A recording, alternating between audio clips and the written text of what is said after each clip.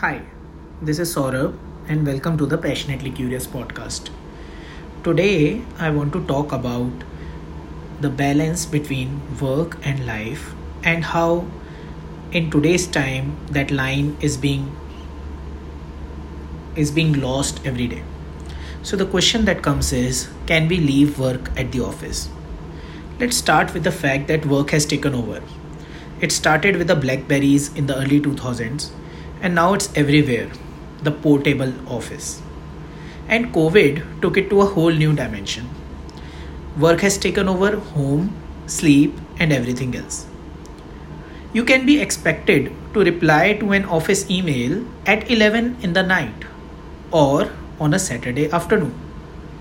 Essentially, you're working 24/7 without being paid to do so. What are your office hours? A lot of us can't answer that question.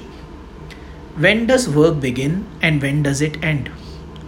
When we don't have a specific time that we end working, we start burning the candle at both ends, which only leads to exhausting the candle at double the rate without much benefit. It's a bad deal, both for the employees and for the companies. Exhausted employees are less likely to do productive work, especially when they are too used to doing busy work. Can we fix an end time? A time after which we aren't expected to respond. Is that too much to ask? The next thing I want to talk about is don't work from home.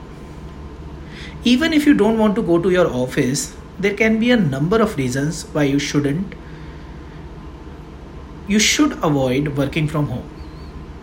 Take a co-working space or use a cafe or a library if you need to. When we work from home, it becomes extremely difficult to create boundaries between work and personal life.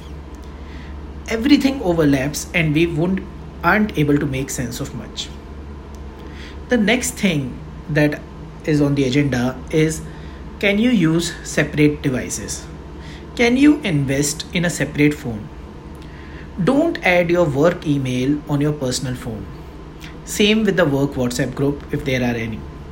Similarly, don't use your office laptop for personal work and vice versa. A good practice would be to leave the office devices in the office itself, or at least to switch them off once the work hours are over.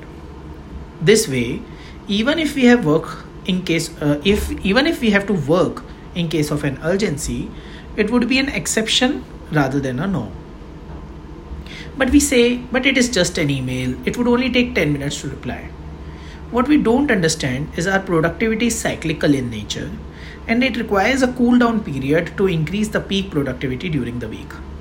But when we check our email or indulge in a work call after work hours or during the weekend, we take away this cool down period. We introduce stress and activity resulting in suboptimal productivity.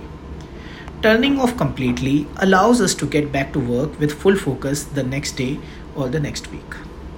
I hope you found this useful. If you have any questions, please reach out to us at hello@passionatelycurious.in and I would try to include your questions in the next episode. Thank you for listening.